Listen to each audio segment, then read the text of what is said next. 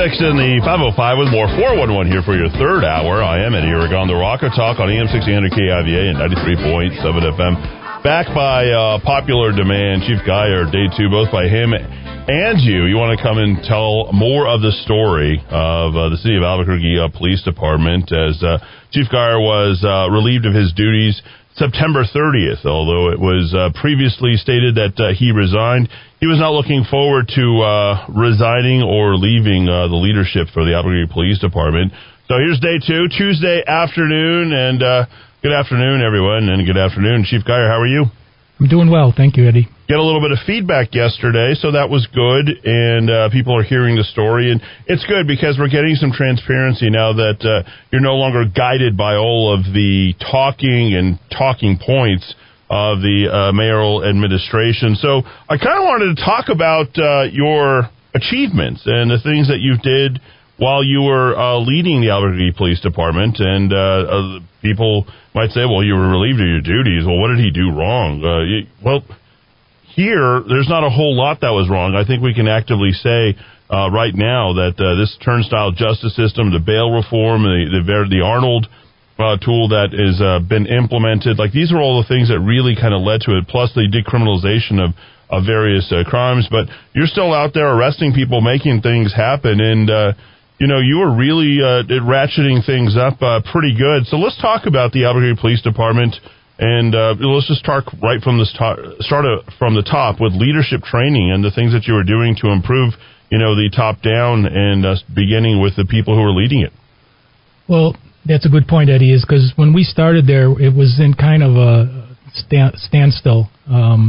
Things hadn't moved, obviously, when they knew there was a new mayor coming. It was the lame ducks that were up there weren't taking anything on. Nobody was moving forward. Crime was still high. Community policing was low. Staffing was low. We were at one of the all-time lowest for a while. And again, the ever-present issues with the CASA were right there. We inherited that from the start.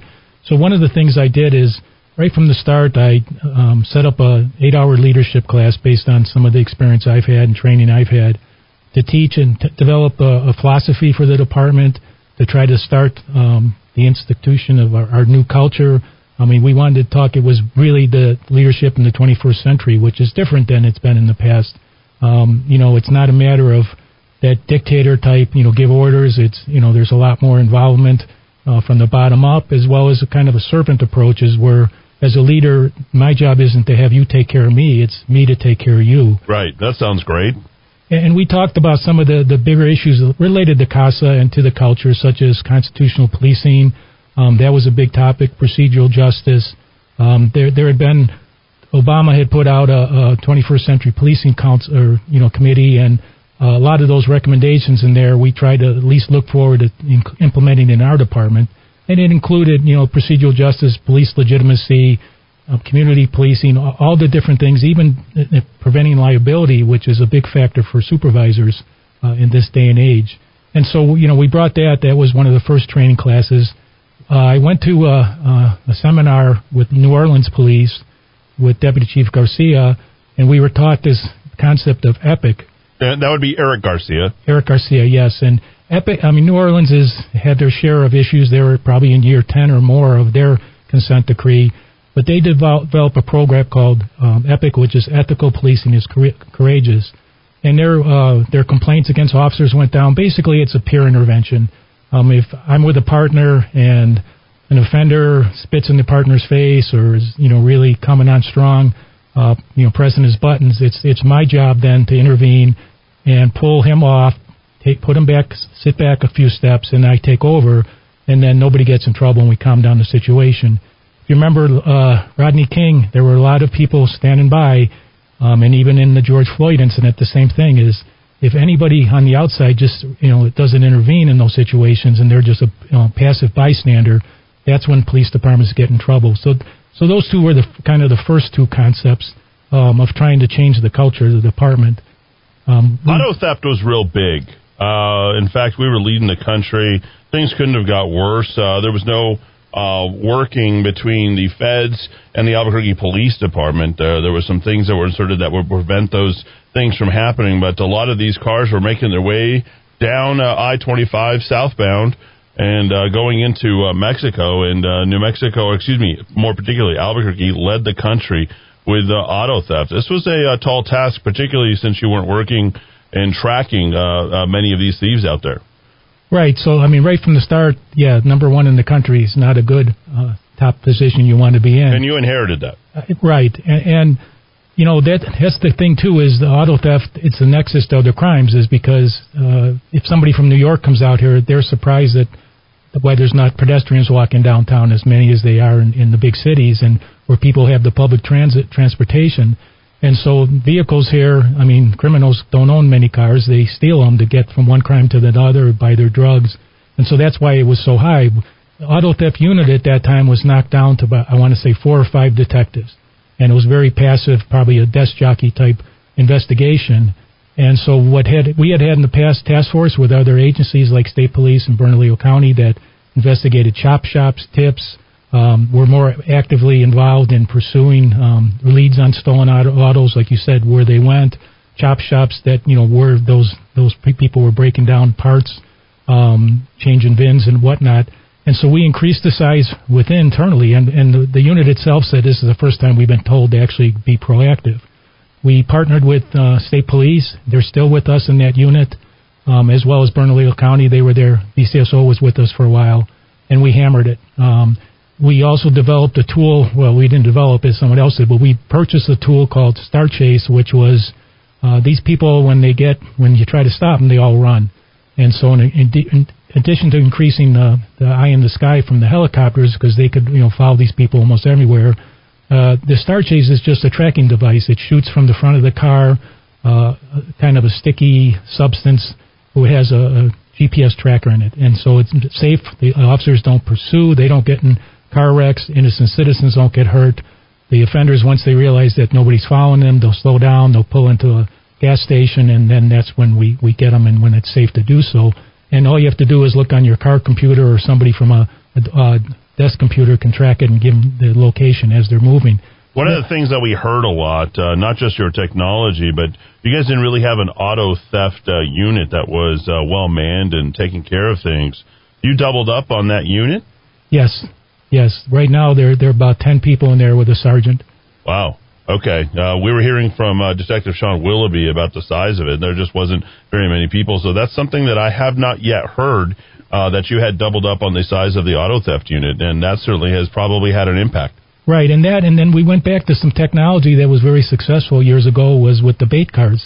So we reignited that unit, brought some more cars in, more vehicles, and not just for the stolen autos as well, but for auto burglaries and things like that. A thief will break into a car, and if the opportunist, there's keys in it or whatever, they'll drive off. But we brought that back, and we're still capturing people that have that surprise look when all of a sudden the car shuts down and there's 3 or 4 police cars behind them. And that's part of the bait unit too, as well, correct? That's correct. Yeah. Let's talk. You mentioned helicopter. Did we get a new helicopter? I do track the helicopter. I noticed that the APD, both plane that's taking off from Double Eagle Airport, as well as the helicopter also taking off from Double Eagle Airport and refueling over here at the city of Albuquerque, or Sunport, where it refuels. I think that's a newer model, if I'm not mistaken. Right. Our old model that model wasn't really designed for police work, especially in this altitude and with the heat. And so it had limited flying hours. And it was aging. It had been around for a long time. We double up, and we do work very closely with BCSO as far as flight time, because they have 2 helicopters as well. Yeah, I saw theirs. Yeah, and so we went and we researched purchasing a new one. We do have, you mentioned the fixed air. That's very good for some purposes, but it's limited for ground search and things like that, but it could travel all the way following somebody from here to the border if they needed to, without fueling up as much as the helicopter would have to. So we kept the old one, so now we have 2. Yeah, we have a brand new one. It's designed specifically for law enforcement purposes. It's got some amazing equipment in there. The mapping, as you can see, exactly the street names on a overlay. It tracks, both body heat, and it's got infrared, so it can pick up people. They'll show up as like white ghosts hiding behind a dumpster or whatever in darkness.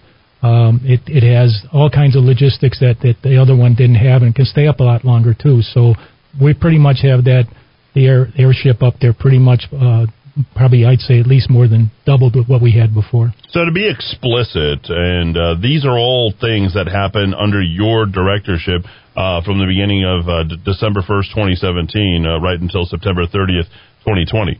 That's correct. So let's talk, you mentioned ShotSpotter. I want to say that was the technology, and the ones that the five leadership police officers, J.J. Griego, Eric Garcia, a few others who were on that, were suggesting that is something that they implemented. You began that on July 17th, but you also mentioned something else that I didn't quite understand. I think it was an acronym for something. NIBIN or NIBIN? Oh, NIBINs, yes. NIBINs, okay. Yeah, it's a National Integrated Ballistic Integrated System or something like that, network. And what it is it's like fingerprints for the casings of automatic weapons. So what it does is if we pick those casings up, in years past, those would end up in the gutter and nobody would pay attention. But those are as valuable to identify a particular weapon, like I said, as a fingerprint is to a crime scene. And it's part of a national effort. So anything when we pick up casings at the scene of a shooting, they're collected, they're brought to the crime lab. There's a process they do that puts them in a machine. They identify their track, so to speak, like a fingerprint would be. It's in a database, and that's a national database. So we've had guns, found here that are used elsewhere in other cities, or they get the same thing. It's part of the ATF, the Alcohol, Tobacco, and Firearms. And so that was actually that grant, that gun crime grant, integrate, system that we were going to, or center here that we were going to do. You mean one of those grants that we were signed up for, but the city of Albuquerque with Sarita Nair and Tim Keller never even bothered it? So basically, this is just hanging out there. We're spending the extra money. We have access to it, but we have yet to sign up for the money?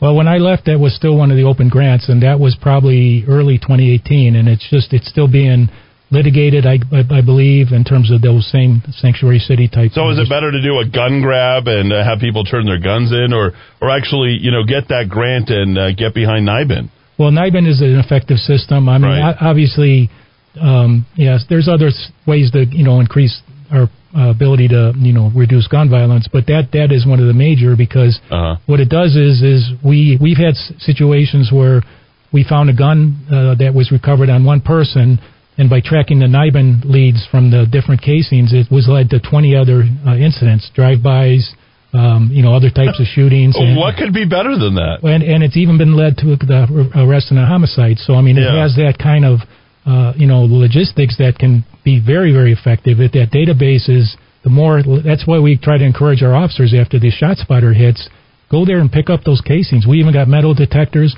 I think we've been offered one of the bomb dogs that actually can pick up the explosives, so they can smell and find those casings like in an open field, and us, if needed, to try to get those in our system. So let's talk for a minute. I want to go off on a tangent, if you don't mind, just because it's fresh on everybody's mind.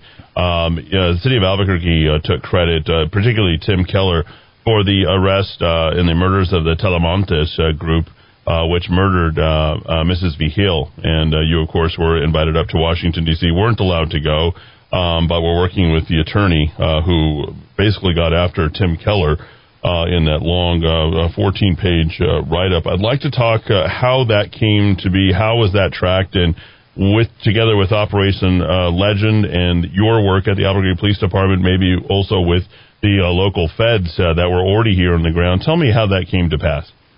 Well, as you know, that was late November, I believe, when the woman was shot in her driveway. And so we were part of the initial investigation, obviously having that it was a family member of two state police officers. There was the interest from state police to offer whatever help they could. So while we took the lead, they also assisted and were very interested. A big part of that investigation, too, was working with the district attorney to put together the pieces of it. And again, I can't talk to too much of that because the case is still active, but identifying the suspects, trying to be able to develop proof.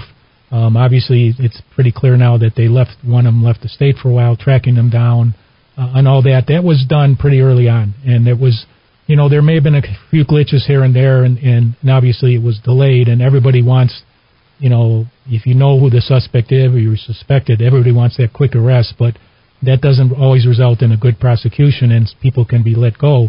So it takes a little longer than the public what happened was the individual was picked up elsewhere, trying to coordinate with the district attorney's office and the authorities in that different state were slowed down things as well. But at some point, the FBI we got the FBI, and the FBI stepped in. They didn't take over the investigation. A lot of it was laid out, but they put it together and organized it. And obviously having the resources where they can cross state lines and have a different authority than a municipal officer or municipal detective, they were able to move things a lot faster. And it's still not done, but the coordination of all those teams, APD, state police, district attorney's office, and obviously the FBI, resulted in the FBI kind of more or less getting us close to closure with that case. One of the things that has been implemented, you mentioned the district attorney, was the public safety assessment for pretrial release and detention, also called the Arnold tool, implemented, I think, in 35 to 40 different jurisdictions. And was there any indication that that tool was used to release these people who were involved in the murder of Mrs. V. Hill at all, much like Bashir and several other criminals who went back on the street, despite the fact that you guys were bringing in with APD, they were kicked back out? Well, the primary offender, there's several people have been arrested for different involvement, but the primary offender had previous records. I don't know personally if any of those were put up for a pretrial detention and he got released, or what the status of any of those cases were. But this wasn't a first-time incident for this particular individual. Thank you for letting me go kind of on that little bit of a tangent there, because it's something that I knew was an active case, but I did want to have a question because it's fresh in everybody's mind, and people do want to speak about that. We're speaking with former chief of police here at the Albuquerque Police Department, Chief Michael Geier, and I want to focus on more of those accomplishments since it's sort of been turned into, well, he resigned and now he was let go, and try to get an understanding of what happened and maybe find some bright spots. So much of what we discussed yesterday was kind of negative. And, these are some new technologies that have been implemented at the Albuquerque Police Department, but we hardly hear about. And I think a lot of the reason we don't hear about it is because I hate to be political about this, but Tim Keller and his supporters are so adamant about really turning the victims into the perpetrators and the criminals into the victims. And that is sort of that mentality that we've had here in the city of Albuquerque. You also implemented something that I think is pretty cool. I've always wondered about that, in license plate readers. Yeah, the automatic license plate readers, they've been advanced a lot more. Obviously, what we can do is you can put them on a string of like Central or any other busy street, and pretty much we'll get hits on stolen plates. If stolen plates enter into the system, it'll be a hit, or a wanted car that with the license plate, it'll get a hit. And then through the real-time crime center, that hit has been able to dispatch to the officers and saying a stolen car just passed Louisiana and Montgomery going westbound. And then with the camera systems, they can look at as well and track what the car looks like, get a better description, and update it as it travels through different license plate readers. We'd like to have them on the freeway. Obviously, the Big I would be a great location, but I think that thing would ring like a cash register because so many cars probably passing through have hits on it coming from out of state even. So, anything that's in NCIC and things, systems like that can be entered in those systems. And we also put it near the scenes of the ShotSpotter locations along with cameras, because not only do you get the activation of the shots, but at 2 a.m, that may be the only car you see fleeing, and you get the plate on the car. We can read it. We can focus on maybe even on the drivers or the passengers and get a visual on who's in the car as well as the make and model. We maybe have, if it was just a shooting that resulted in a homicide, we develop a suspect and a lead. So between the ShotSpotter, between the NIBIN and the license plate readers, we should have a pretty good idea of where the criminals are, and working these technologies in conjunction with one another. These are got to be pretty good with these with the way that it's working. I'd like to talk for a moment about the 911 system. I realize that you guys don't run it, but so many of our listeners have a question, Chief Geier, about why that time has tended to escalate over the years. Now, we were well over 10 minutes prior to you commencing your duties as chief of police, but we've gone essentially from like 10 to 12 minutes in terms of those response times. And so I'd like to kind of have a better understanding from your standpoint as chief of police, what were the variables that you could control, can't control, and why is it like this? Well, I think the biggest issue is manpower. Even if we get up to the limits that we were hoping for, 1,200, maybe even 1,400, compared to other cities, you go to a East Coast type city, 150,000, 200,000 population, they have more officers than us. You go down a Steel Eubank from, say, I-40 all the way north to Paseo, and you may drive that whole distance and not even see a police car or a police car in a stop. You don't see that in other cities, and so obviously the 911 and the response time is dependent on the locations of the officers and what calls our officers are on, and you try to get the nearest officer first of all and get officers to free up to back up that officer. So we don't always have that. We're spread out. The officers sometimes have, I don't know, like some nights I've heard 35 calls holding in the South. And so if they're on other calls, again, they can clear lower priority calls, a report call, for example, and go take the other call. But it's up to the dispatcher. And our system there's being upgraded as we speak, so to speak. We're going to get a whole new radio system as well, and a new CAD system that'll help, reduce some of that. But it's basically having an officer to go to that call. And sometimes I've seen, I remember in the Southeast driving down Central just to go to the main, and there'd be 3 priority ones which are alert tone calls. That means somebody has to get on that call right away, and they'd put it out, and they'd have nobody to dispatch. And so they put it out, and officers will automatically clear, including me sometimes when I was driving down Central, is I'd volunteer to help on the calls because those are important. And, it's just that it's a priority system. I've called 911. I've waited, I want to say 20, 25 rings on 911 at different times of the day. That's how overloaded that system is. There's a lot of calls that come in, and the dispatchers, call takers have to take it. It's, relayed to dispatchers who then interact with the officers. And it's plus Albuquerque's widespread city. Our beats and our area commands are spread out. In a big city, the beats are much smaller, and obviously you have high-rise living, more of a multi-housing factors where you can get to different calls and be... Yeah, bigger densities. Yes, and so we're kind of spread out. You go from I-40 to the north border of Rio Rancho, that's a long ride, and that's that whole beat, that's that whole area command up there. So it's basically the size of our city, the lack of staffing, and the volume of calls that we receive that causes that delay.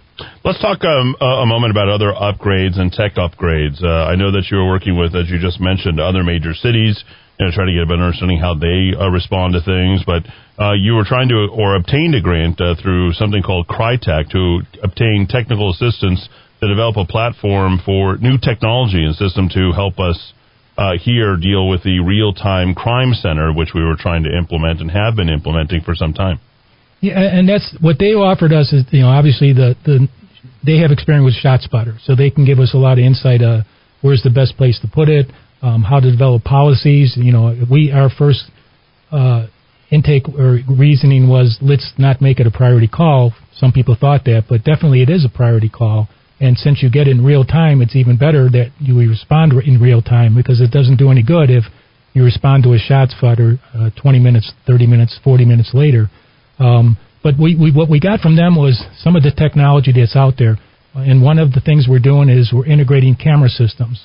We have the traffic cameras. We have businesses that are integrated. Even homeowners have their cameras integrated.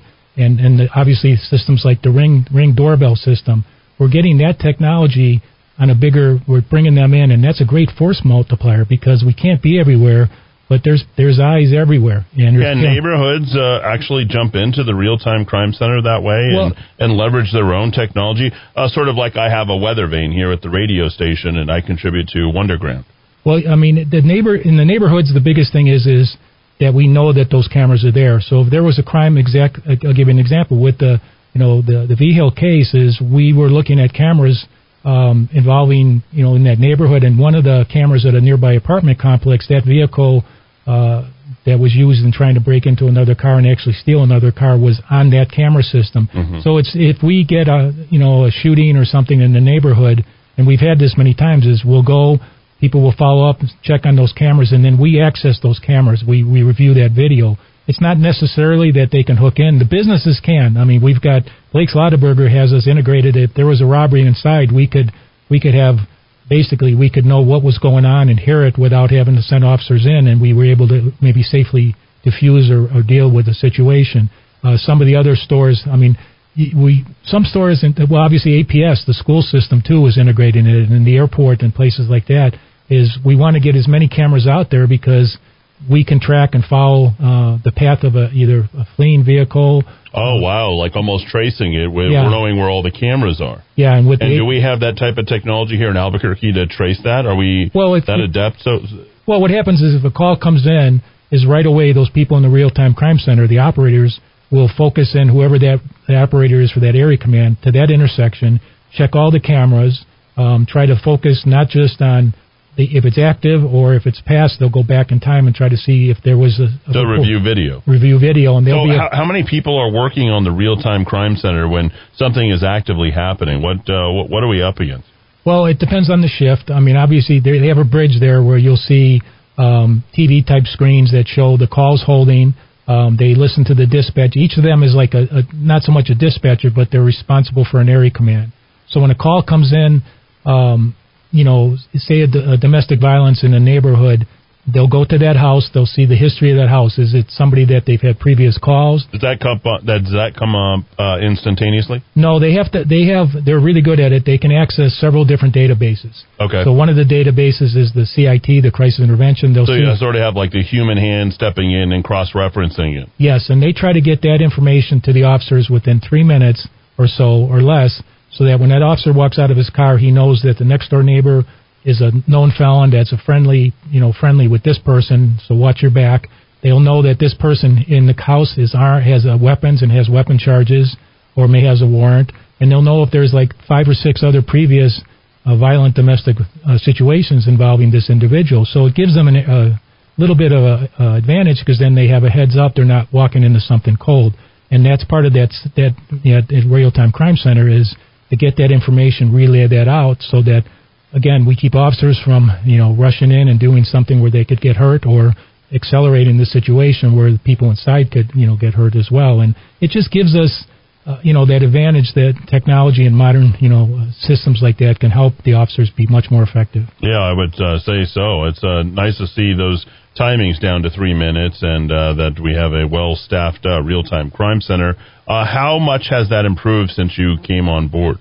Well, we changed hands with directors, and it reached a pretty good level when I was here, when we first came. But I think we brought in some of these new technologies. Crytek, again, some of the people that were our advisors, and they still have that grant. It was delayed a little bit because of COVID. They're still going to come out and do a site visit. And this is somebody that had worked with Chicago PD and then Washington, D.C. PD. I think he works in another capacity now, but he was still our person. Milwaukee PD, I mentioned them before. That was our original person. But we were going to visit both Chicago's system. They have a fantastic integrated camera system. We even got a system now where we'll be able to adjust street lighting in a neighborhood or work to control the traffic signals to maybe have them on red for the area that somebody's coming out so they would have to stop.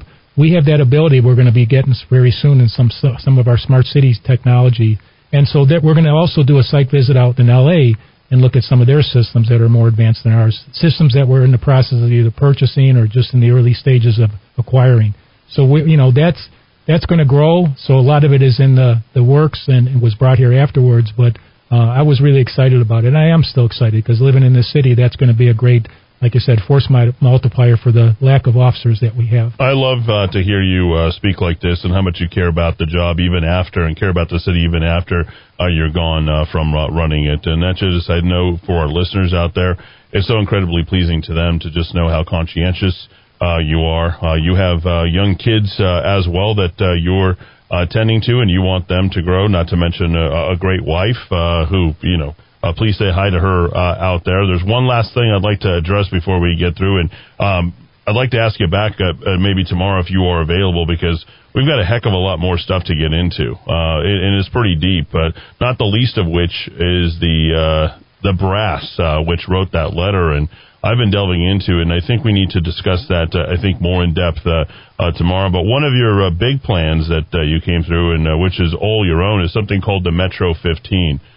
Tell me how effective that was, how did the genesis of the idea from start to finish, and what you think of it today, and how well it's performed.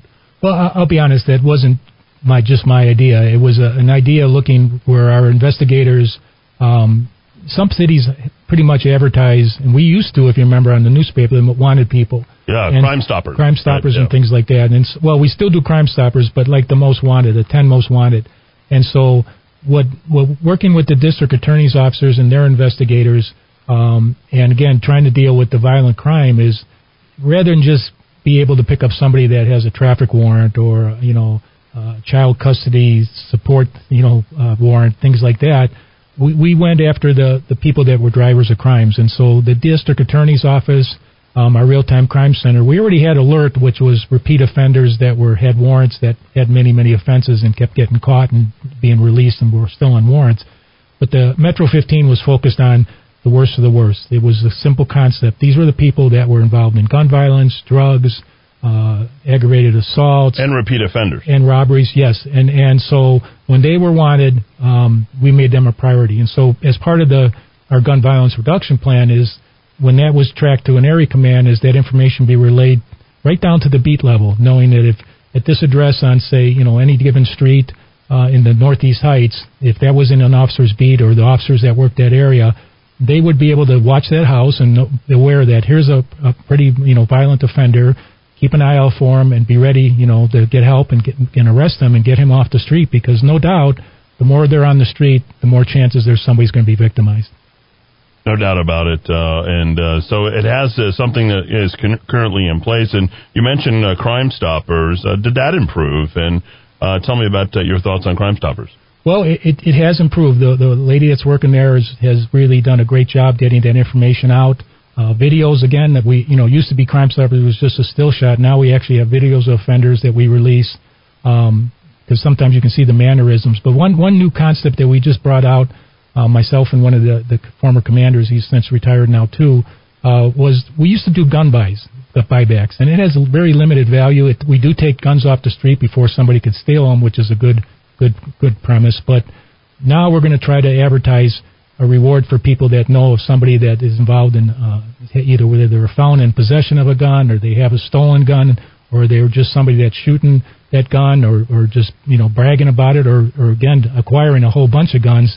Is we'll try to be able to develop a case and arrest that person, and then we'll give a reward to the people. And in some cases, it could be up to $1,000 if it leads to the arrest of somebody, that gun and that person, and it leads to, through NIBINs or whatever other connections, to a homicide or a shooting with injuries. We'll be able to get people, and in some parts of the town, I mean, you can talk to anybody and they'll know who's got a gun or who's dealing or who's carrying a gun. And we'll give rewards to as many people as possible. We'll advertise that, and Crime Stoppers is going to do that. We actually have money from city councilors to do it on billboards and posters in stores, because the more guns we get off the street, it's one thing with the gun buyback, but if we actually get the gun and the offender or a person in that gun, we have now a person that we can work with to see, again, through NIBINs, what do you know about this case or this case, and then develop a network of where that gun was before. All of this stuff, I think, leads back to, where the stats are, how well we've been performing. And I think the big question was last year to this year, and one of the embarrassing things for the Keller administration was the fact that they had to revise their stats. Help our audience understand what was the reason for revising them. I know that we've attached ourselves now to a new stat, which is the federal government, the FBI statistics. Help me get a better understanding of what that is, and why were we looking at the stats a different way, or why was the Keller administration politicizing it, looking at them different last year than we're looking at it now more accurately this year? Well, there were two problems. Well, first of all, the federal or FBI does the national tracking of crime stats, and the original system that's been around forever was the Uniform Crime Reports, and those were your burglaries, murder, rape, robbery, assault. There were 7 or 8 primary Part 1 crimes, and that was the statistic that matched every city. You could always compare homicides from one city to another. They've now extended to something called NIBIRs, which is a different type of breakdown, and it would take a long time to explain it. But what the problem was at the beginning is it wasn't with the systems like that. Is even the FBI, who tracks APD's data, will not release data until 6 months from the previous year and won't release it almost till a year later. The reason is that data is not accurate until every report that was taken during that year is brought in. So if we had cases, and what happened with us by jumping the gun a little bit, by putting out a quarterly stats, is there were still maybe 200 outstanding burglary cases that were sitting in the system, either in a glitch in the computer system itself or in a supervisor's desk, or worse yet, the officer hadn't turned in the report, or even worst case scenario, didn't write the report, is we didn't have accurate information because it wasn't complete. And that's why we had such inflated, great-looking numbers, but once the rest of the reports came in, those numbers reduced. And I think what we're doing now is we're making sure that all the systems work a lot better. The officers turn the reports in. There's more accountability for that. Even in the record system, there's more employees there to process those reports. If you did it by hand, they would send the reports back for correction. It could take a month before it got back.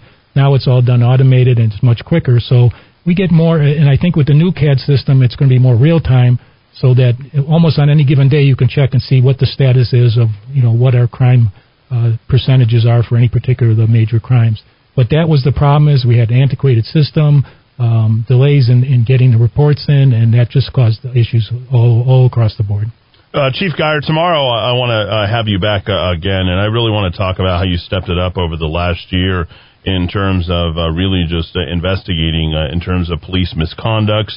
The internal affairs certainly expanded. You've been doing everything you can to comply with the CASA agreement. I think that was big. It looks maybe like the old culture is really trying to kick back against that, as I think many of these police officers are sort of unhappy about being looked a little bit too closely. I've got some fascinating numbers here that I want to share with our audience tomorrow during the third hour.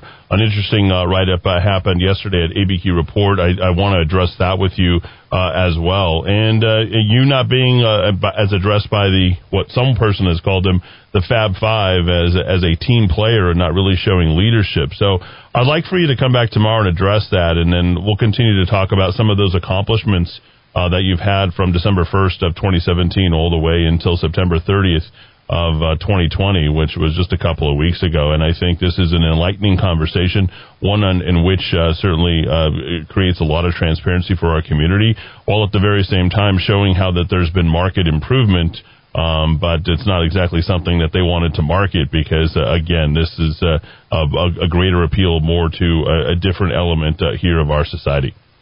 I'd be happy to come back. All right, that'll be great. So it'll be tomorrow. We'll have Chief Mike Geier back here for the third day here in Kiva. And thanks, everybody, for listening on AM 1600 KIVA, 93.7 FM, the web, the app, rockoftalk.com. Stay tuned. Bill O'Reilly is next.